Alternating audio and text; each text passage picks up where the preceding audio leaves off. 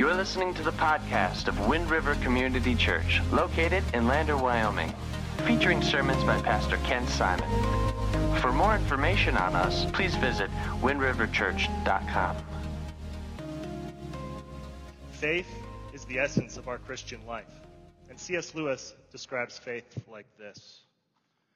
Now, faith, in the sense in which I am here using the word, is the art of holding on to things your reason has once accepted. In spite of your changing moods, for moods will change, whatever view your reason takes. And then the next question I have is, does your faith, what you believe, come from this? Or is it some sort of philosophy and you've kind of twisted it into your own understanding?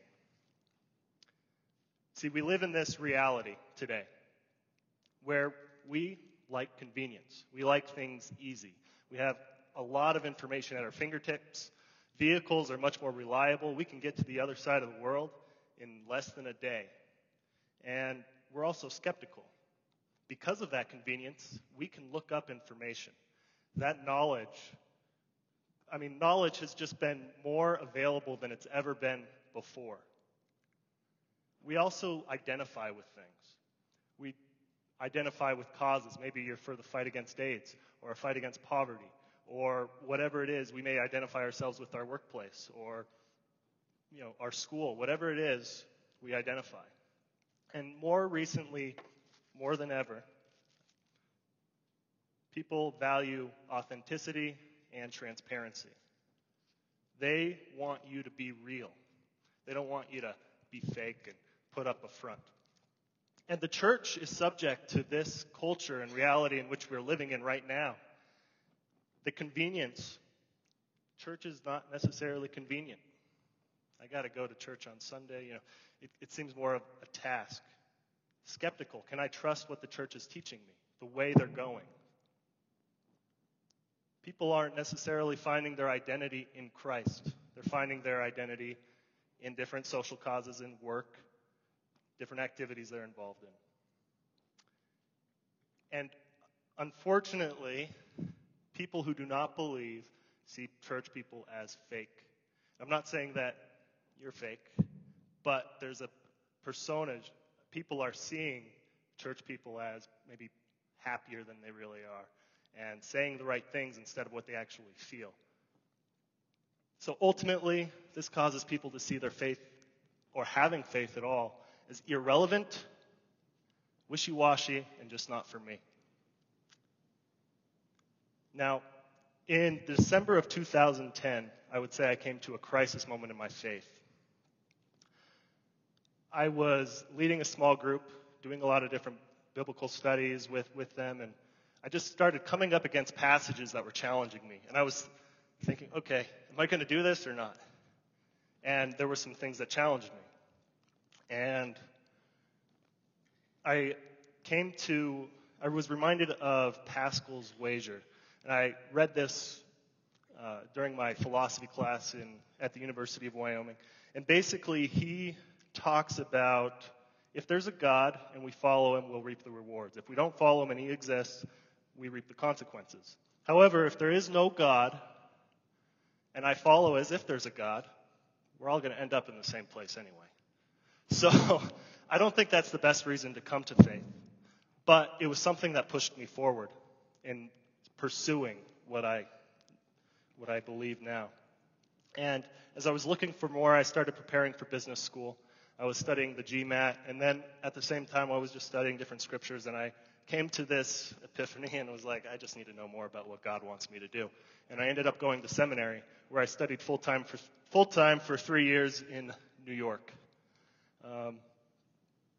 And while I was there, I was exposed to different conservative type theologies, liberal type theologies, historical theologies, just the way we think about God, theology. That was my emphasis. And the biggest thing that I noticed was that the way we think about God has changed from the beginning till today. The way we talk about him, the way we express that faith has changed. And it's because there's different social circumstances that we come across.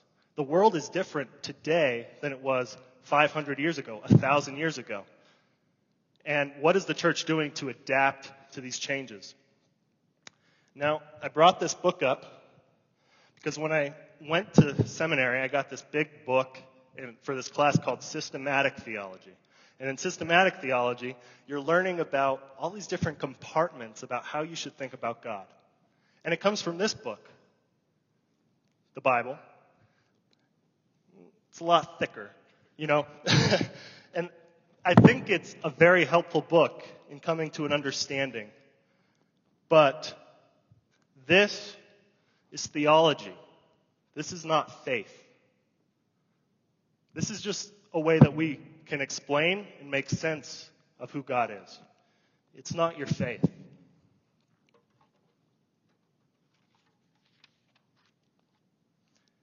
As I was interacting with a variety of different people in seminary, a lot of smart people, I noticed that they were quoting theologians over Scripture. And I believe that they help us, but they're just as fallible as you and I.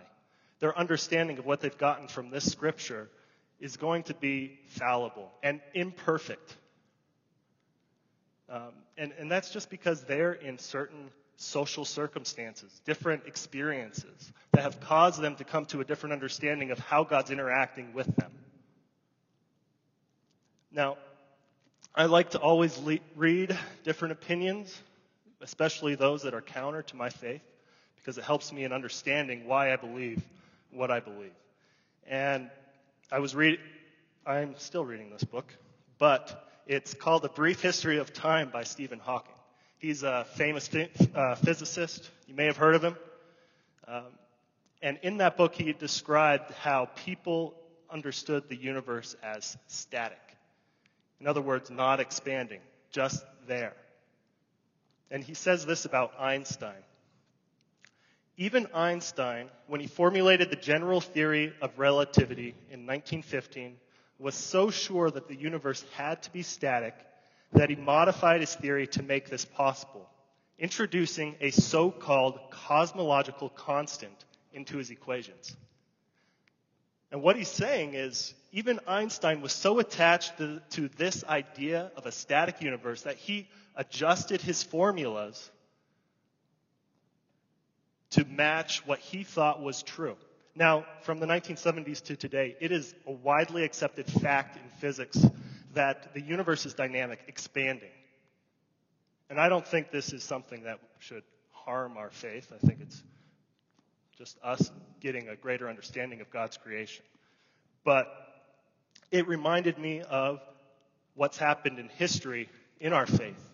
During the Reformation, Martin Luther, during the 1500s, challenged what the authority of faith was. And he said, this is the authority of faith, not what the popes and the councils decree. This caused him to be considered a heresy or a heretic. And what a heresy is basically challenging the common belief. And until it becomes common belief, it is heresy. But we can all be happy that he challenged the status quo, because we now look at this, and I'm here talking from this because of people like him who step out and challenge where we're at. Now, faith is what we hold on to. It's trusting in Jesus. This does not change. Is this your faith? Do you know what you believe? Do you know what it means for your decisions every day? So we're faced with social and cultural problems, and our theology is going to get messy.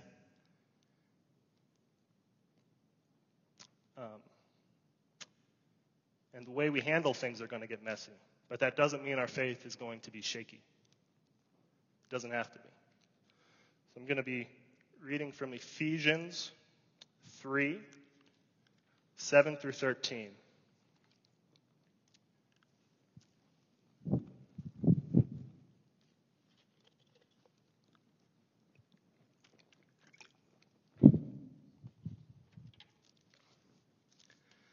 I became a servant of this gospel by the gift of God's grace given me through the working of his power. Although I am less than the least of all the Lord's people, this grace was given me to preach to the Gentiles the boundless riches of Christ, and to make plain to everyone the administration of his mystery, which for ages past was kept hidden in God, who created all things. His intent was that now, through the church, the manifold wisdom of God should be made known to the rulers and authorities in the heavenly realms, according to his eternal purpose that he accomplished in Christ Jesus our Lord. In him and through faith in him, we may approach God with freedom and confidence. I ask you, therefore, not to be discouraged because of my sufferings for you, which are your glory. In verse 7, Paul says that he is a servant of this gospel. There's two words for servant in the Greek, two commonly used words. The first one is doulos, and the second, diakonos. Doulos means slave, and when you use that word, you can think of some American history in being held in bondage, not having decision. Basically, being held with your hands behind your back, you're going to do this. Diakonos is a completely different type, and this is the word that Paul uses. He says that he is a servant, and this means free servant, meaning he is under authority of the Father, God. This type of servant is free, but he's partnering under that authority. They have common interests. In verse 12, it says that Paul approaches God in freedom and confidence. Now, remember that Paul's a Jew, and he's preaching to Gentiles. This is messing up his theology.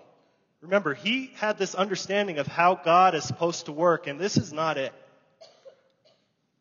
And now he was persecuting Christians, and now he's trying to evangelize so that people become followers of the way.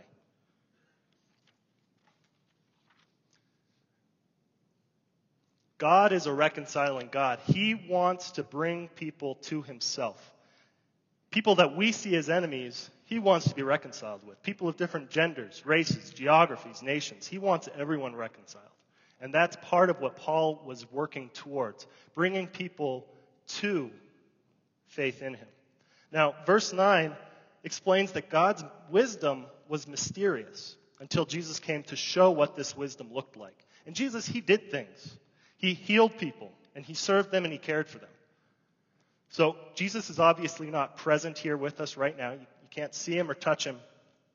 But verse 10 makes it clear that his intent now was that through us, the church, the manifold wisdom of God would be made known. Through us. Wisdom is practical. It's not some sort of philosophical idea. When Israel was obedient to God, they were to be seen as a wise nation, not because of the things they knew, but because of the things they did and the way they lived. As I said before, we face a reality where outsiders see our faith as irrelevant, wishy-washy, or maybe not for them. And maybe this does explain you.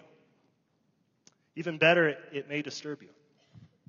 I have a short video to show you. This guy calls up Libby and asks if she would like to go on a date to go see a movie, and asks her if she'd like to bring her friend Molly along. Just take a look at how they handle that. Hello? Hey, is this Libby? Hi, who's this? Hey, this is Drew. We met the other night. We met last night. Oh, yeah. Hi. Hey, I was wondering if you and your friend wanted to come out tonight to a show. Oh, yeah, me and my friend. Oh, Molly. Yeah, Molly. Yeah. Yeah, it would be really cool if you guys, if you're not doing anything and... Tonight? Yeah, my friends are having an art show. Oh, yeah, no, I remember, you mentioned that. Yeah, I think I talked about it. At our studio, and I was wondering. Yeah. Yeah, sounds cool. Do you want to come? Sure. Okay, yeah, bring Molly and. Okay. I'll see if, Molly is around. And, if you could just text me the address. I'll text you guys the address. Okay, cool. Well, I'll see you there. See you there. Bye. Bye.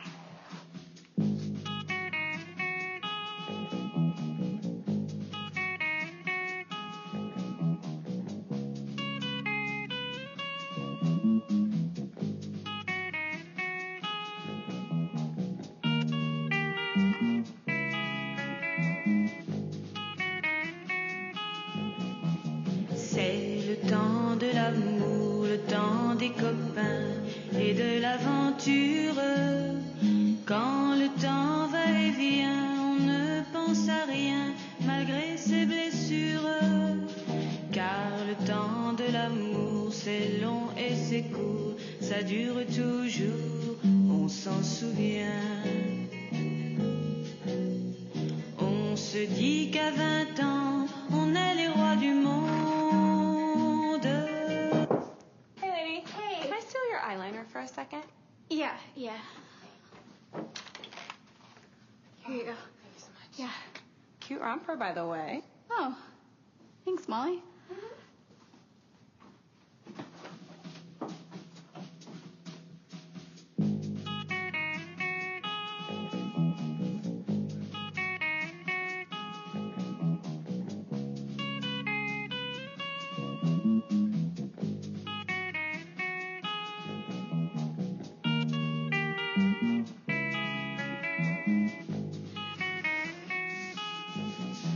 C'est le temps de l'amour, le temps des copains et de l'aventure. Quand le temps va et vient, on ne pense à rien malgré ses blessures. Car le temps de l'amour, c'est long et c'est court, ça dure toujours, on s'en souvient. On se dit qu'à 20 ans, on est les rois du monde. Hey. Here you go. Oh, thank you. Why are you taking these down? Oh, fresh start. I have quotes on my mirror, too. You do?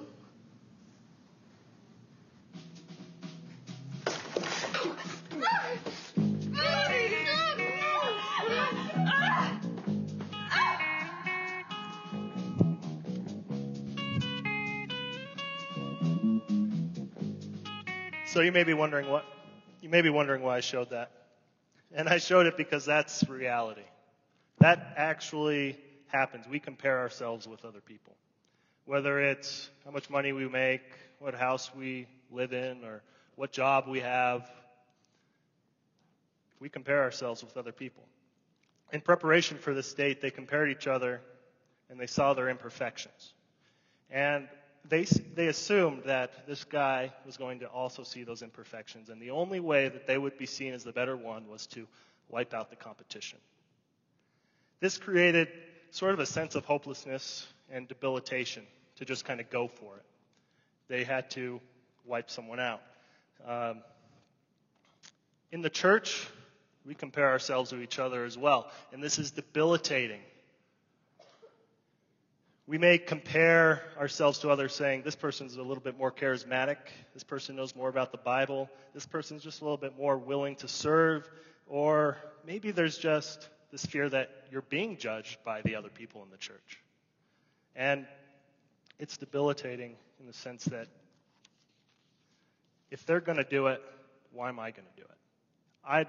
I'm not really necessary. I'm not really important in this whole service piece because that person who's a little more outgoing, they'll talk about it. Or that person who knows the Bible a little more, they'll teach about it.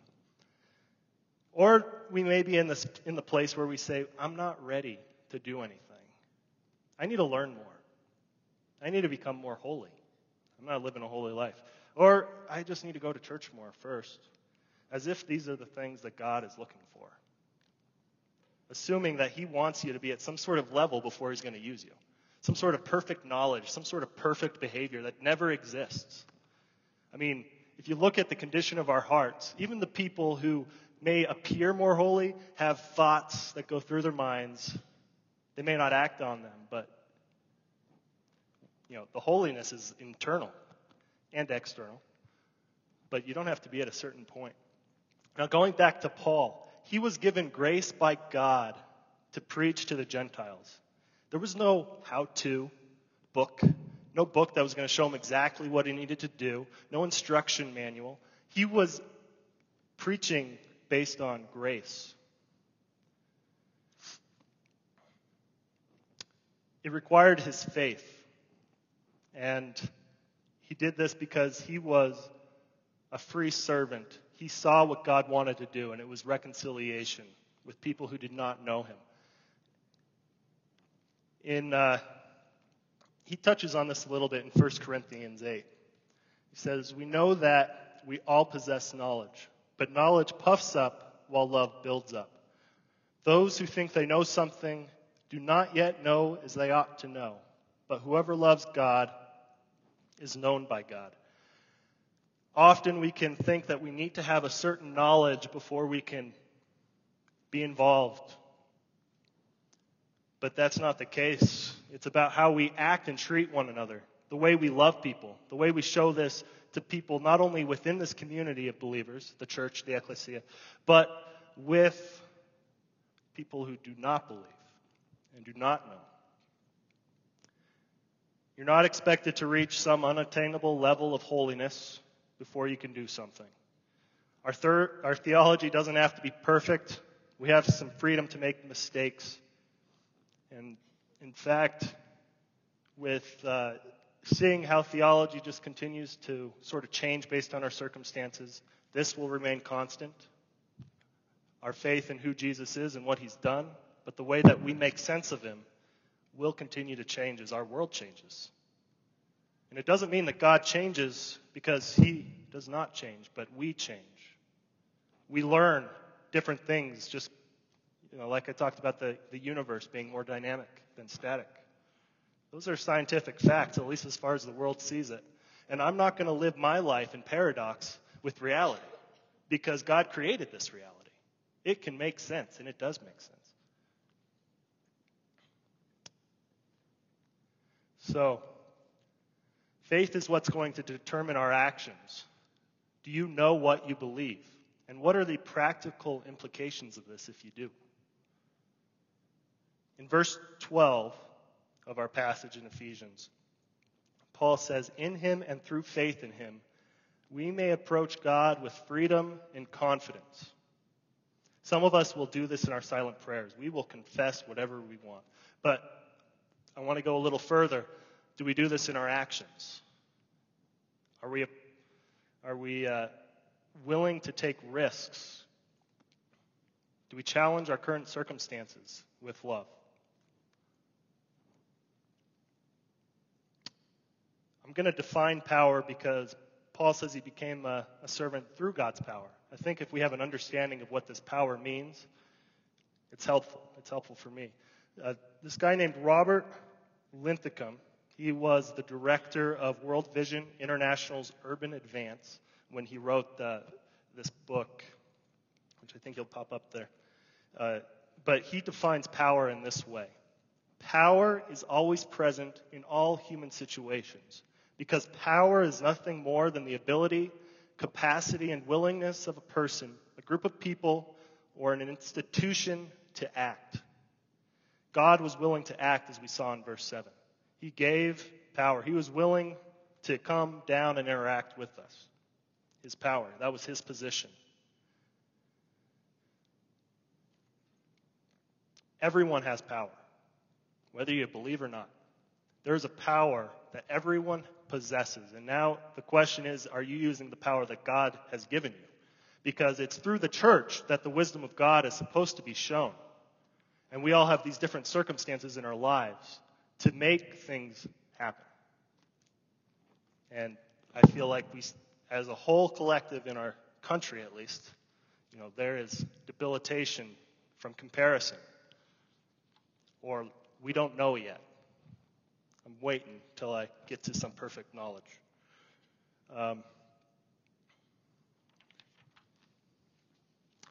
There is a cost to following Jesus. It's a complete surrender of your life to something more than yourself. In the Gospel of Luke, Jesus explains this to his disciples as he sends 72 disciples around Israel. This is what he says in Luke chapter 10, verses 16 through 19.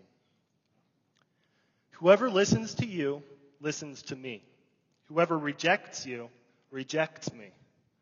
But the 72 who returned with joy and said, Lord, even the demons submit to us in your name. He replied, I saw Satan fall like lightning from heaven. I have given you authority to trample on snakes and scorpions and to overcome all the power of the enemy. Nothing will harm you. God's working through the church with this same power that he gave Paul and these disciples. Those who reject us are rejecting God the Father. And, there's no how-to manual for the future. Things are changing. Our future's changing. But we can see how God has worked in the past and see his eternal truths through this book, through the Word, through his Word. God's grace is strong, and it remains. When he says, I have given you authority to trample on snakes and scorpions and to overcome all the power of the enemy, he's giving us power to make mistakes. He's extending grace to us. Because before, we could easily have to follow such behavior in such ways that it becomes debilitating. And nothing actually happens.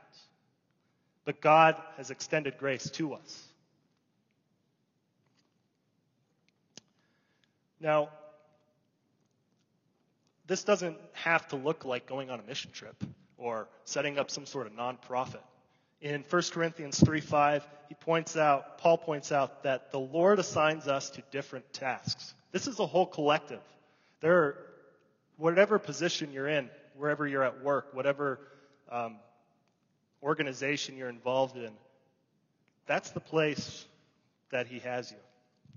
Now, I want to come to a conclusion on this idea of our reality as servants. And I've called this the reality of a servant because I assume that you're looking to serve and maybe be a disciple.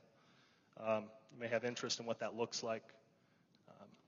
We're under God's authority. We have freedom to make mistakes, and we're expected to do something with God. We're servants with God. He does not need us, but he does use us. A servant today faces different challenges which will require different approaches and ways of doing things. It does not mean God is changing, but it does mean that the way we understand him in our world does change. Remember, faith seems irrelevant, wish-washy, and not for people on the outside. And that's disturbing to me because I believe that if God is who he says he is and what he's trying to do, there's no greater cause than the reconciliation of his people with him. It's relevant for everyone. I'm not talking about watering down and saying, we just need to make it easier for people. But the way that we live our lives does have an impact on that. So, there's real challenges in our daily lives. God's manifold wisdom is to be made through us. So I ask, who have you been comparing yourself to that has debilitated your ability to serve? The reality is this Christian stuff, being a Christian, it's kind of messy. And the way we think about God is not going to fit into some box. It's not going to fit into this book. Because, I've seen things happen that aren't necessarily neatly boxed. And if you feel like you're on the outside, I want you to know that this isn't a club and everyone's welcome. God saves all who seek him by grace through faith in Jesus. He created us to to do good works, yes, but the relationship and reconciliations you can have with the creator of the universe is on your faith. Simply pray for it and ask.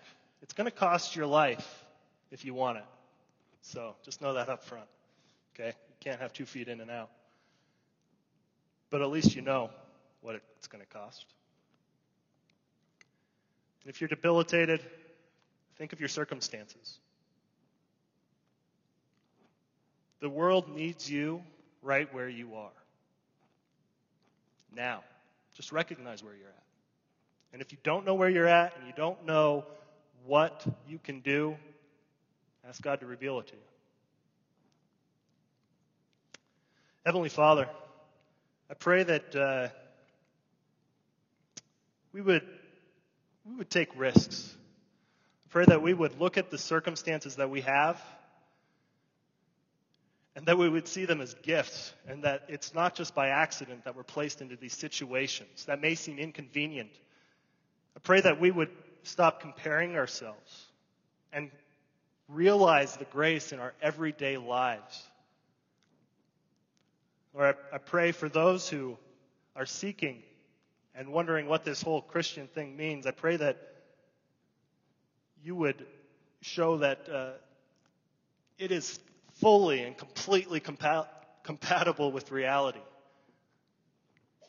That this is the reality you have created. You are the creator of the universe. God, I pray that your Holy Spirit would be the power we use to change the world according to your purposes. And I pray all these things in Jesus' name. Amen.